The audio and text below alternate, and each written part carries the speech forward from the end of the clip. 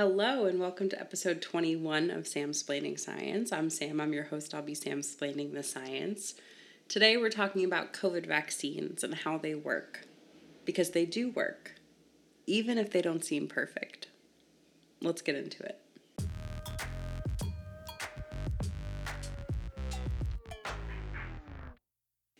Hi everyone, how are you doing? I hope you're all doing well. If you listened to the last episode, you may already know this, but I had COVID. Luckily, I'm feeling so much better, and as of today, the day of recording, I am free from my quarantine. Whoop whoop. So happy, so excited that I can now go and see people. But some of you might be wondering, Sam, aren't you vaccinated and boosted? To which I'll say, yes, indeedy. Triple Moderna, what's good? And then maybe you have a follow-up. And that follow-up might fall somewhere on a spectrum between genuine curiosity, like, well, then how did you get COVID? Or you might be on the other side of the spectrum, which is a bit more pugnacious of, well, then I guess your vaccine didn't work then. Or I guess the vaccines are a scam. Or what's the point of vaccines if you're just going to get COVID anyway? Also, you heard that right. I said pugnacious, meaning eager to argue or fight. That's an SAT word. No big deal. Oh, me? Oh, I'm just tossing around SAT words casually now. Just sprinkling them into everyday conversation. No big deal. Who is she? No, but maybe you're somewhere on this scale of like curiosity to pugnacity, maybe somewhere in between, maybe somewhere completely different. But if you are somewhere along those lines, that's totally cool. Hi, welcome. I hope you'll stick around and listen to this episode because hopefully I'll Samsplain how vaccines work. Maybe you're nowhere on this scale, which is also totally cool, totally fine. And I hope you'll stick around anyway just to hear my lovely voice, which no longer sounds or feels like I have thousands of knives in my throat. Woohoo! So let's jump into today's questions. There are 3 questions today. The first question is, what is COVID again? It's a little COVID refresher. I gave a brief overview of COVID in 2 previous episodes. One was episode 8, where I talked about COVID infection and a study looking at COVID in the brain. And then another in episode 11, where I talked about masking and how masks prevent the transmission of COVID. So if you've listened to those episodes, the answers to the first question today might sound a little familiar because I stole my bullet points from the other notes. But if you haven't listened to those yet, don't worry. I'll tell you all of the important stuff that you need to know when we answer this first question. The second question is, how do the COVID vaccines work, specifically mRNA vaccines? And then the third question is, so wait, how did you get COVID if you're double vaxxed and boosted? As always, resources are listed in the episode description. So let's jump into question 1, which is our COVID refresher. COVID is the infectious disease caused by SARS-CoV-2, or the Severe Acute Respiratory Syndrome Coronavirus 2 virus. And something you need to know about viruses is that they don't have the tools to replicate themselves very well. So usually, the main goals of a virus is to find something that has all of the machinery so that it can replicate itself, and that's called a host cell. And then once it finds that host, it infects it. It goes inside of that host cell and it takes over. It runs the show. It uses all of that host's tools to make more of itself and replicate. So those are the only 2 goals of a virus's life, is to find a host to infect and then use that host to make more of itself. But getting back to SARS-CoV-2, the virus that causes COVID. You might have seen a picture of this like virus particle online or in the news and articles, whatever. And it looks sort of like a bubble with these red spiky things sticking out of it. And those spiky things are the spike protein. The spike protein is like a transformer. It's more than meets the eye. Yes, this is a recycled joke. Who's asking? But what you see on the bubble of the virus particle is the spike protein in its closed formation. It can also transform itself to another configuration, which is the open configuration. And when the spike protein is open, there's a piece of the protein that was hidden inside that now becomes visible, and that piece is called the receptor binding domain. So when the receptor binding domain is free and out in the open and available, it can bind very well to another protein that exists in our cells called the angiotensin converting enzyme 2, or ACE2 receptor. The ACE2 receptor is very important in like proper lung function and heart function and lots of things. But for now, all we really need to know is that ACE2, in the context of COVID, acts like a lock to our cells, and the receptor binding domain on the COVID spike protein is the key. So the receptor binding domain unlocks the ACE2 lock, and the virus lets itself right into our little cells. And then once it gets inside, because it's a virus, now it found its host cell, the next thing on its to-do list is to make itself at home. And by that I mean it completely takes over. The virus has found a host cell, so now it does the only other job that it has, which is to replicate over and over and over again. It makes more and more of these new viruses that infect the cells in our bodies, in our lungs, etc. And then these virus particles that are being generated, they can travel also by respiratory droplet. So when our lungs cells are infected and they start making virus, the new viruses that are made can spread through the air that we breathe, like when we're breathing out or talking, laughing, whatever. And those viruses that come out of us when we're infected are going to do what they need to stay alive, which is find another host, find another cell with an ACE2 receptor on it, which might be located in somebody else's respiratory tract if I'm infected and having a conversation with somebody else. And then it'll break into that person's cells and use their cell's machinery to replicate itself and infect that person. And then the cycle goes on and on and on. So that's my little COVID spiel about the virus, about transmission, about how it infects us. Hopefully that gives some good background and like context understanding.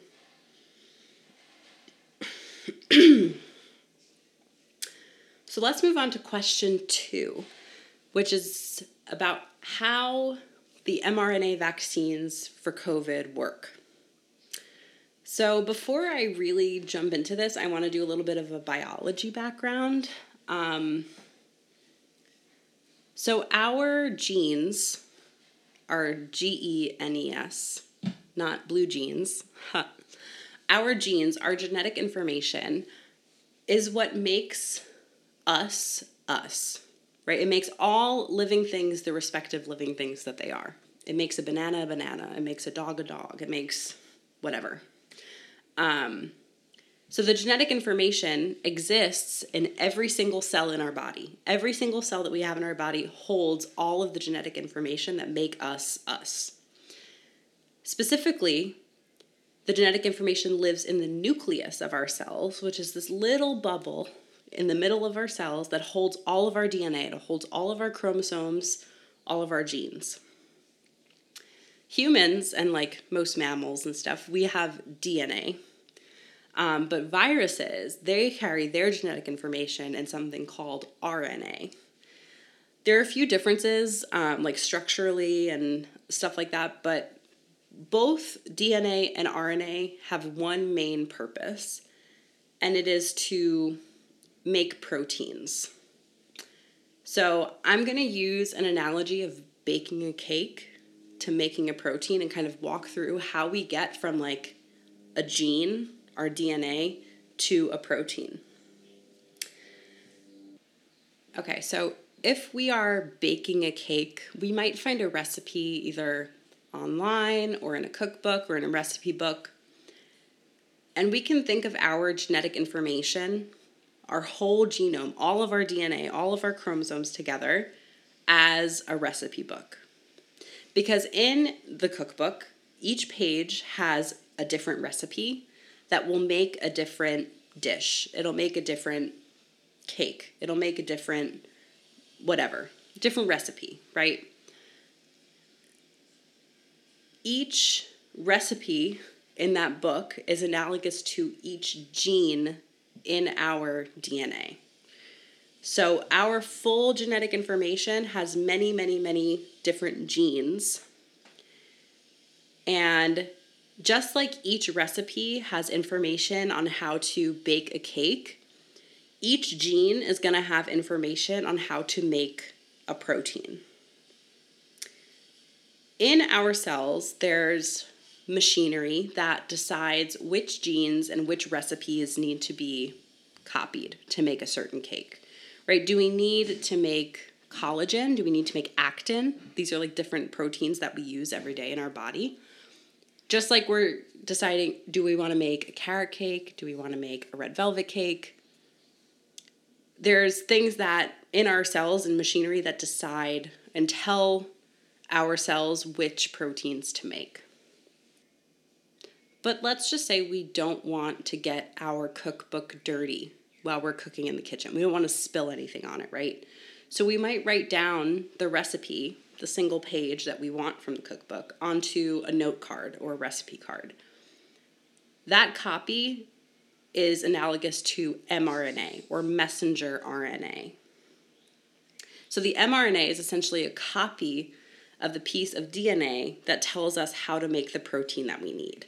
Just like if we made a recipe card, it's a copy of the recipe from the cookbook for the cake that we want to make. Hopefully I'm not too deep into the analogy. Hopefully it's still sort of making sense. It makes sense in my head. I hope I'm explaining it well enough. So now we copy from the cookbook, copy from the DNA, we get the recipe card or we get the mRNA, right? The mRNA then goes to the kitchen. It floats out of the nucleus. So the nucleus, remember, is where all of the DNA is stored. It's like protected in the nucleus. But the mRNA needs to go to the kitchen to do the cooking. So it leaves the nucleus and it collects all of the ingredients, little pieces of protein that are called amino acids. You can like string them together to make a protein. So it collects all of the ingredients and all of the appliances that are necessary to make protein, like another type of RNA called transfer RNA or tRNA, or like ribosomes, which are machinery that help construct the protein itself. So that's like a stand mixer and an oven, two things that are necessary to make the cake but aren't necessarily ingredients. They're just like additional tools that help us get from our recipe to our cake.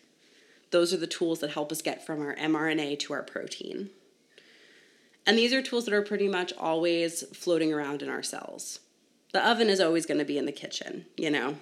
So as soon as the recipe comes to the kitchen, the oven is ready to do its job, which is bake the cake, of course. So make the protein. Once there's mRNA in the cell, protein can be made in the cell. So to summarize, mRNA is like a little recipe card that converts our DNA from the cookbook into protein or a cake. Okay, so now that we're a little more familiar with how mRNA works and like what the role of mRNA is, what its purpose is in life, let's talk about mRNA in the context of COVID vaccines. So these vaccines, there's two common ones that were administered in the US, made by Pfizer and made by Moderna. And these two brands, I don't know if that's the right word. These two mRNA vaccines sort of use the same idea in that they design these vaccines to look at only a little bit of the SARS-CoV-2 virus genetic information, right? So if we think about SARS-CoV-2 COVID virus, it has genetic information that makes it the virus. Just like that's a recipe book for COVID-19. That's the recipe book for SARS-CoV-2, right? If we turn to the page in that recipe book that tells us how to make the spike protein, we can isolate that and look just at that page and then make a recipe card, mRNA, that tells us how to make that spike protein. But in doing that, we're just looking at the spike protein, so none of the other things in the SARS-CoV-2 virus would be involved in that recipe, right? So there are parts of the virus that tell the virus, like, oh, infect this host cell, replicate, blah, blah, blah. There's just this little piece, this single page in the SARS-CoV-2 cookbook that instructs how to make spike protein. And that is the page that we're looking at, just that piece.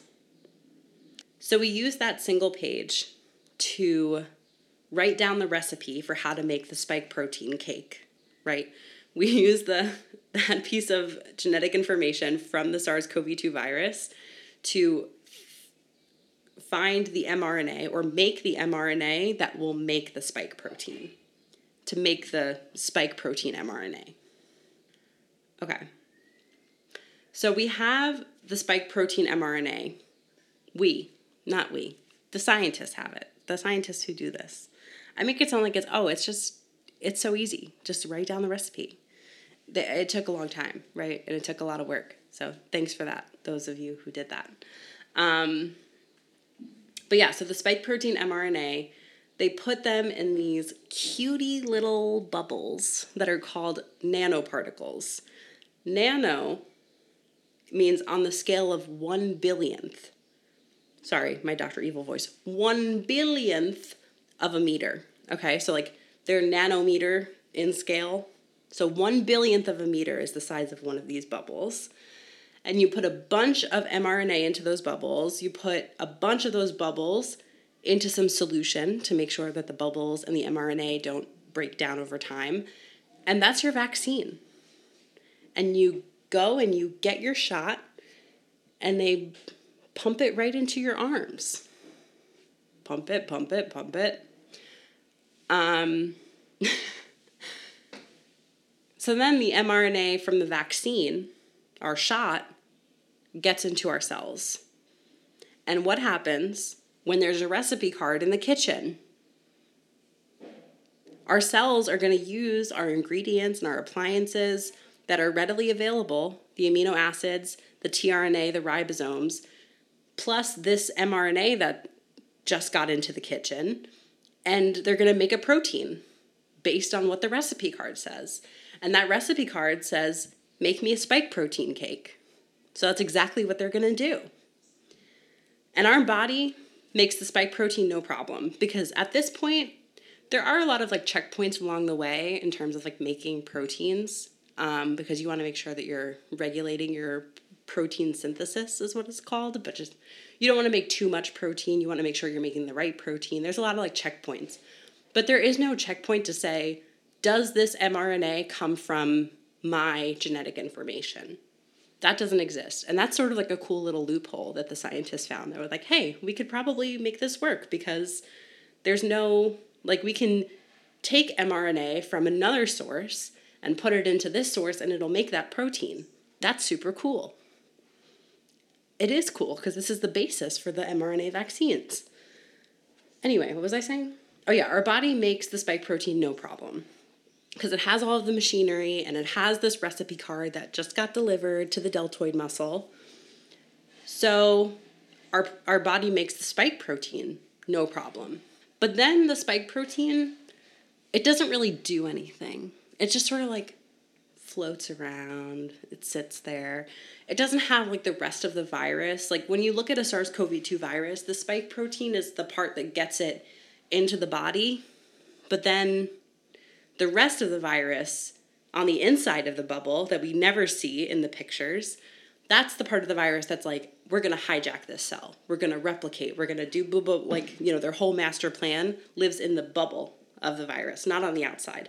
The outside spikes are just to get their foot in the door, So this key of the spike protein, is it a cake? Is it a key? I don't know. Whatever. The spike protein, when it's made from the mRNA vaccine, is just going to be sitting, just going to be hanging out, right? And it's going to float around aimlessly because it doesn't have the rest of the SARS-CoV-2 virus to tell it what to do. But eventually, our body recognizes that it is loitering and that it does not belong. And that, the detection of the spike protein loitering in the deltoid muscle, gives our immune system a cute little kick in the butt. And it says, hey, wake up. There's an intruder. This does not belong here. This protein, the spike protein that I've never seen before, get it out of here. It's an intruder. Intruder alert. So first it was a key, and then it was a cake, and now it's an intruder. The way that I turned on this spike protein, sometimes it's like that, I guess. Anyway, okay. But now the immune system is awake, and it's like, hello, we need to act because this thing is not from here. It does not belong here. It is a potential threat, so we got to get rid of it. So let's dive into the immune system and what it does. So there's a bunch of different components or like cells that make up our immune system. I'm just going to run through a couple of them. One of the first ones that I'll mention is the APC, the antigen presenting cell. An antigen is something that is in our body that does not belong in our body. So in this case, it's the spike protein after we get vaccinated, or it's a COVID virus if we're infected, or it could be a bacteria or some sort of toxin, whatever. These cells, the APC, the antigen presenting cells, find what doesn't belong and then present the antigen to the rest of the immune system. It's like the tattletale. So it picks up what doesn't belong and it holds it up and it says, see this guy? He doesn't belong here. It's basically a wanted poster. Like, if you see this spike protein, kill it. That's what the antigen presenting cell does. It notices when something fishy is going on, it calls security, and it puts up a wanted poster. Okay, next. When I hear immune system, I'm not an immunologist, I'm not really educated on this topic. I've done a little bit of research, but I'm nowhere near an expert. So when I hear immune system, my brain always goes to antibodies. And antibodies are these things that fit the exact mold of the antigen's shape, like a lock and key. Now I'm repeating analogies within an episode. That's kind of annoying. Sorry. I hope this isn't too much of a hot mess. But anyway, okay. So the antibody is designed, or it designs itself to specifically attach to an antigen, right? And the antibody, when it comes across an antigen that it's familiar with, that it matches with, it will attach itself to that antigen, and then it'll call attention to it. Basically, it'll be another signal to say, hey, this thing needs to be slaughtered. This thing needs to be murdered immediately, right? That's the whole idea of an antibody. It's basically tagging an antigen so that it can die. B cells, B as in Bartholomew, B cells are the ones that produce antibodies. So when the body has an antigen that it's never seen before, the B cells respond to this immune response by making antibodies that specifically match the given antigen that it sees. So when we get our spike protein, when we make our spike protein after our COVID vaccine, B cells will look at the spike protein and say, make antibodies that match that spike protein. Exactly, right? And then it'll recognize that spike protein at all different angles and all different sides, because proteins are very complicated and they're three-dimensional and all these things. They have specific shapes and whatever. So these antibodies will recognize the spike protein from all different angles, all different sides. And then the antibodies stick around in our system for a little while, and they provide a longer lasting protection than some other types of immune cells. So they'll just, once they're made by the B cells, they'll just float around and wait to see the antigen again. And then when it sees that specific antigen again, it's on site. It's going down. It'll say, hey, I remember you. I thought I told you to never come around these parts again. And then it'll just go, it's over. We say thank you, antibodies. Okay, so B cells are the cells that make the antibodies that help us fight off specific antigens.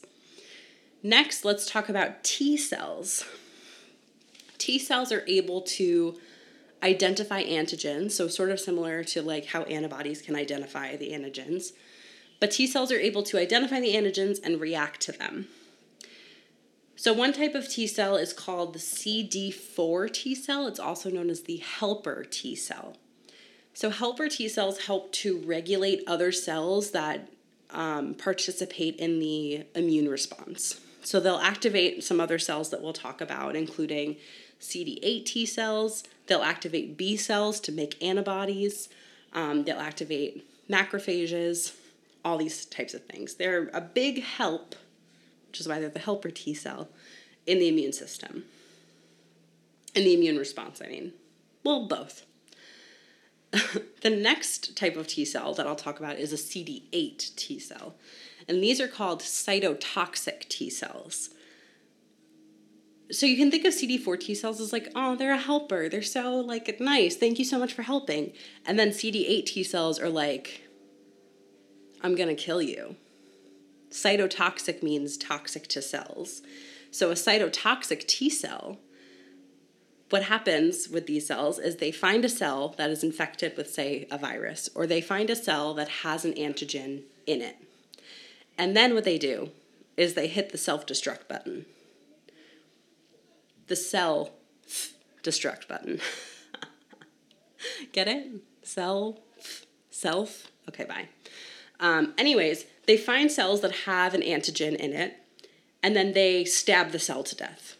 They say, you're done. And they kill the cell. So this way, this cell, if it's infected with a virus, for example, the virus can no longer replicate in that cell because it's dead now. It's a little dramatic, but we're here for it. We kind of love it, okay? There's another cell in the immune system also called a natural killer cell or an NK cell. And they also, their job is to also just like kill things. It's like very violent. But NK cells also, they're just stabbing, murdering, killing anything that doesn't belong or anything that looks like it's associated with something that doesn't belong. It's a little harsh, but you got to do what you got to do, The last cell in the immune system that I'm going to talk about is macrophage.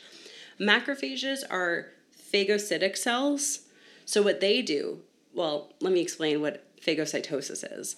That is when a cell will eat or like engulf an antigen and digest it and just like break it apart, destroy it. So it's not necessarily like I'm going to kill this, cell that has an antigen in it. It's instead it like finds antigens and then absorbs that antigen and then kills it from the inside.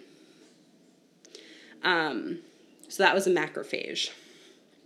They basically find antigens that have been identified by those antigen presenting cells that I talked about that have been marked as been problem, and then they eat them. So those are macrophages. So those are all of the immune cells that I wanted to talk about today. But yeah, so basically our cells in our body will recognize that the spike protein doesn't belong, and it'll start stimulating the immune system and all of the cells that I just talked about in the immune system to destroy the spike protein.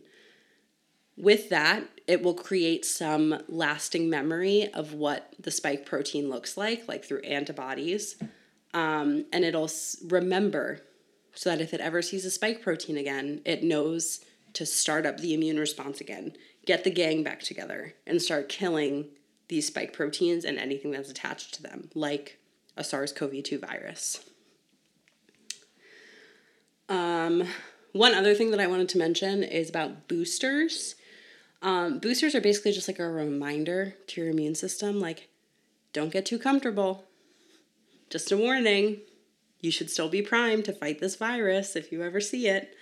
So that's why, we'll talk about it a little bit, but people who have their booster have a little bit of a better immune response because their immune system is a little more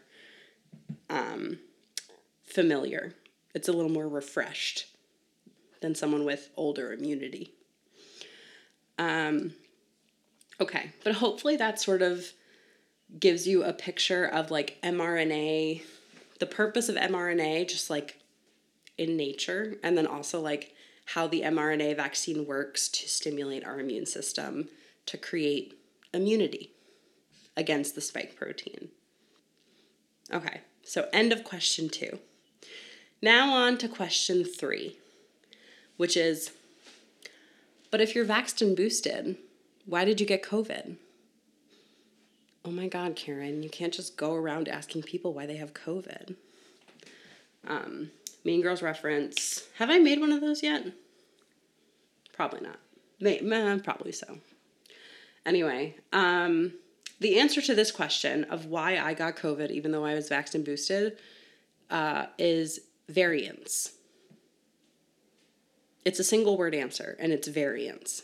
But don't worry, I'll elaborate a little bit. Each time a virus replicates, there is a risk that there will be an error in the replication, which we call a mutation. Basically, there's a change in the ingredients in the recipe of how to make this entire virus particle, right? So sometimes these mutations are not advantageous. They're not going to help the virus spread faster or live longer or any of these things. So it's like if your recipe calls for 1/3 of a cup of chocolate chips, but you only add 1/4 of a cup of chocolate chips. So now your recipe is going to suck because you don't have enough chocolate chips. No one's going to want this recipe. So if there's a change in the recipe that's not beneficial, it's going to die out. So with these mistakes, with these mutations that aren't advantageous, they die out. They don't really become a problem.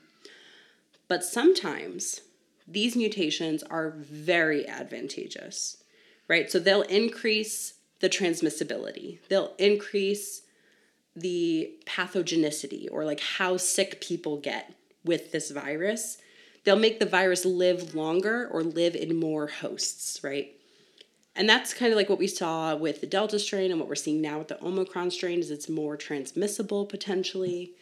But these types of advantageous mutations, sort of if your recipe calls for 1/3 cup of chocolate chips, but you pour in the whole dang bag, right? Now your recipe is going to be absolutely fire because who doesn't love chocolate chips? And everyone's going to love it. They're going to be like, this rocks. I want more of this. I want to make this as much as I can.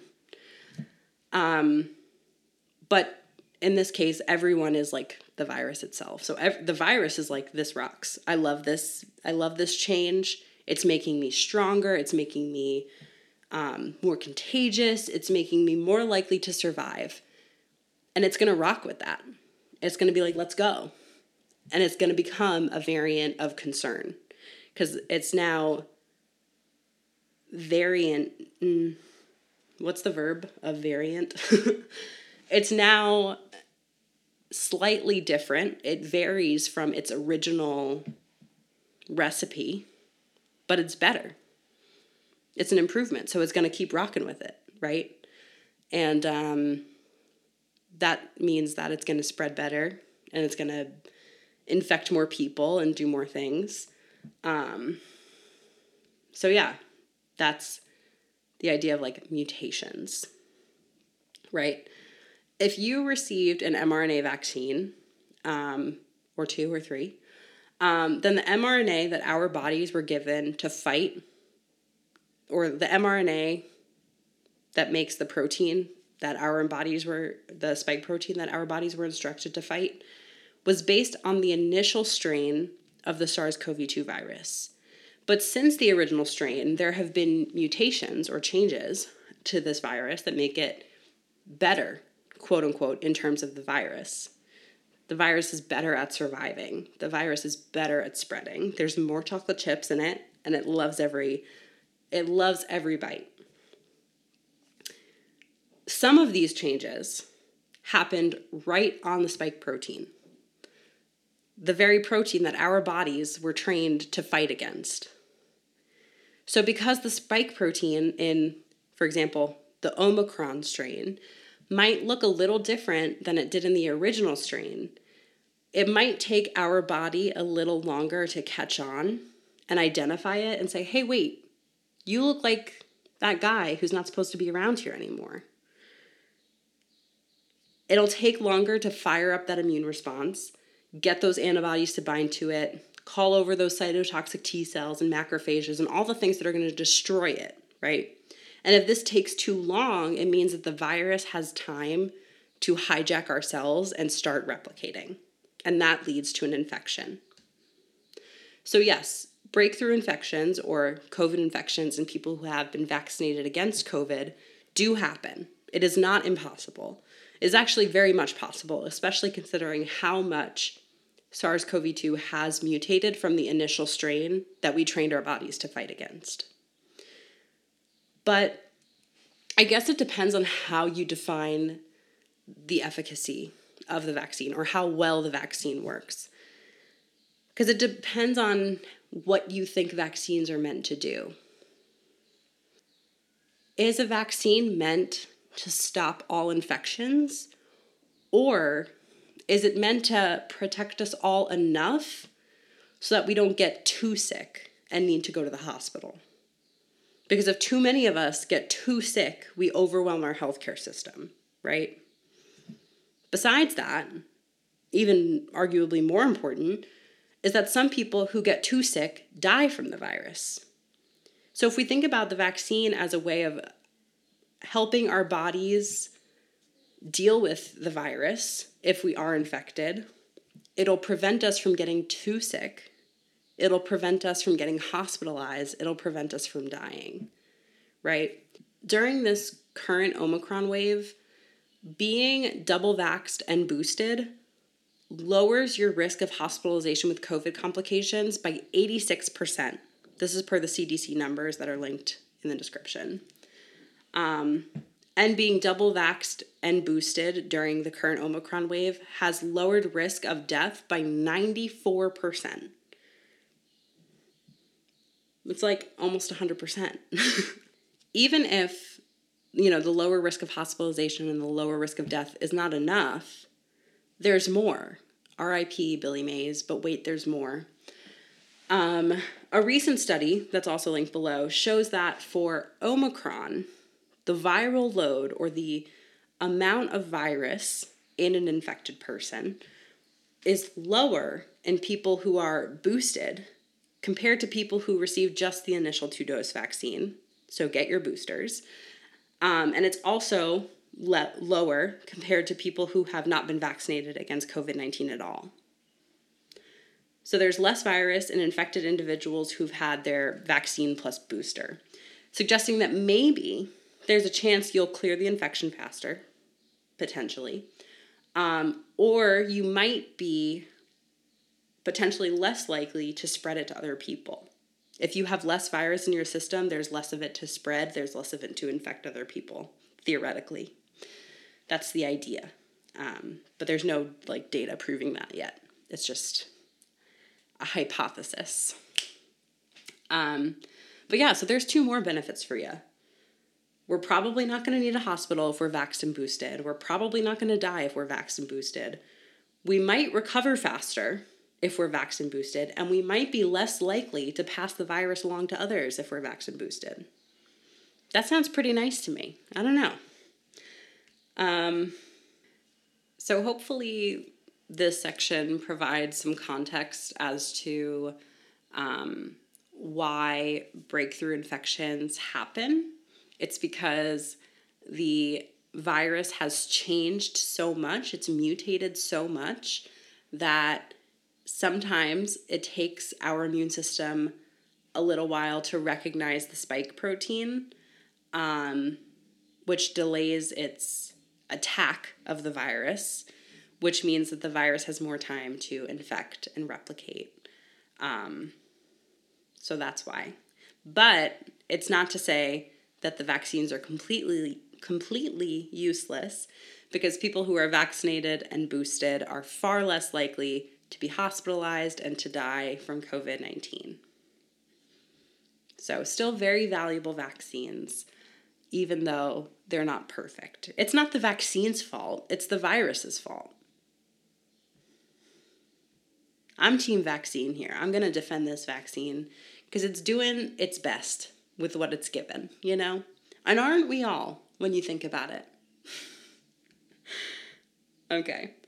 Before I log off, I wanted to give a big shout out to some SciComm accounts that I follow on Instagram. They've helped educate me on all things vaccine and really all things COVID. I'm going to write them out in the description, but especially big shout outs to at Nini in the Brain, at Unbiased SciPod, at Epidemiologist Cat, and at Jessica Malati Rivera. So if you're not following them yet, I highly recommend you do.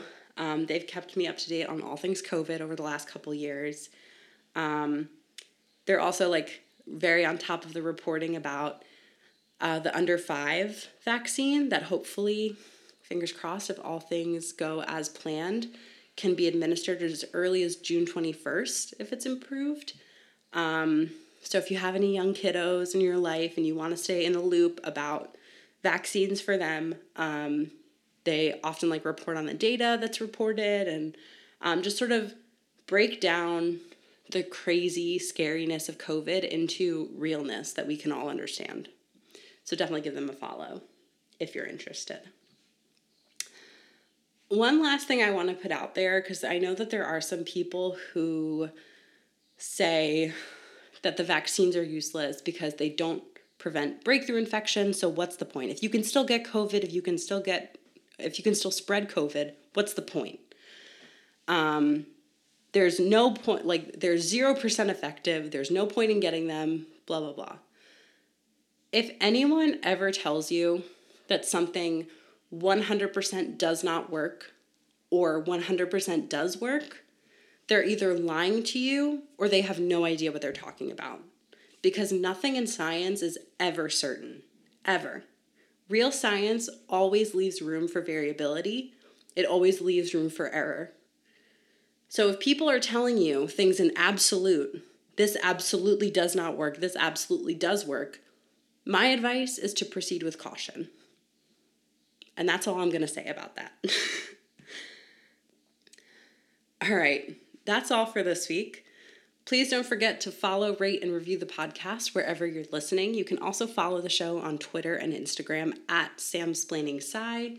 Connect with me there and ask questions if you'd like. You can also submit your questions to samsplainingscience.com/ask. So if you have anything that you want Samsplained to you, ask away. Thank you so much for listening to this week's episode. I hope you learned a little bit and laughed a little bit, and I will talk to you next week. Bye.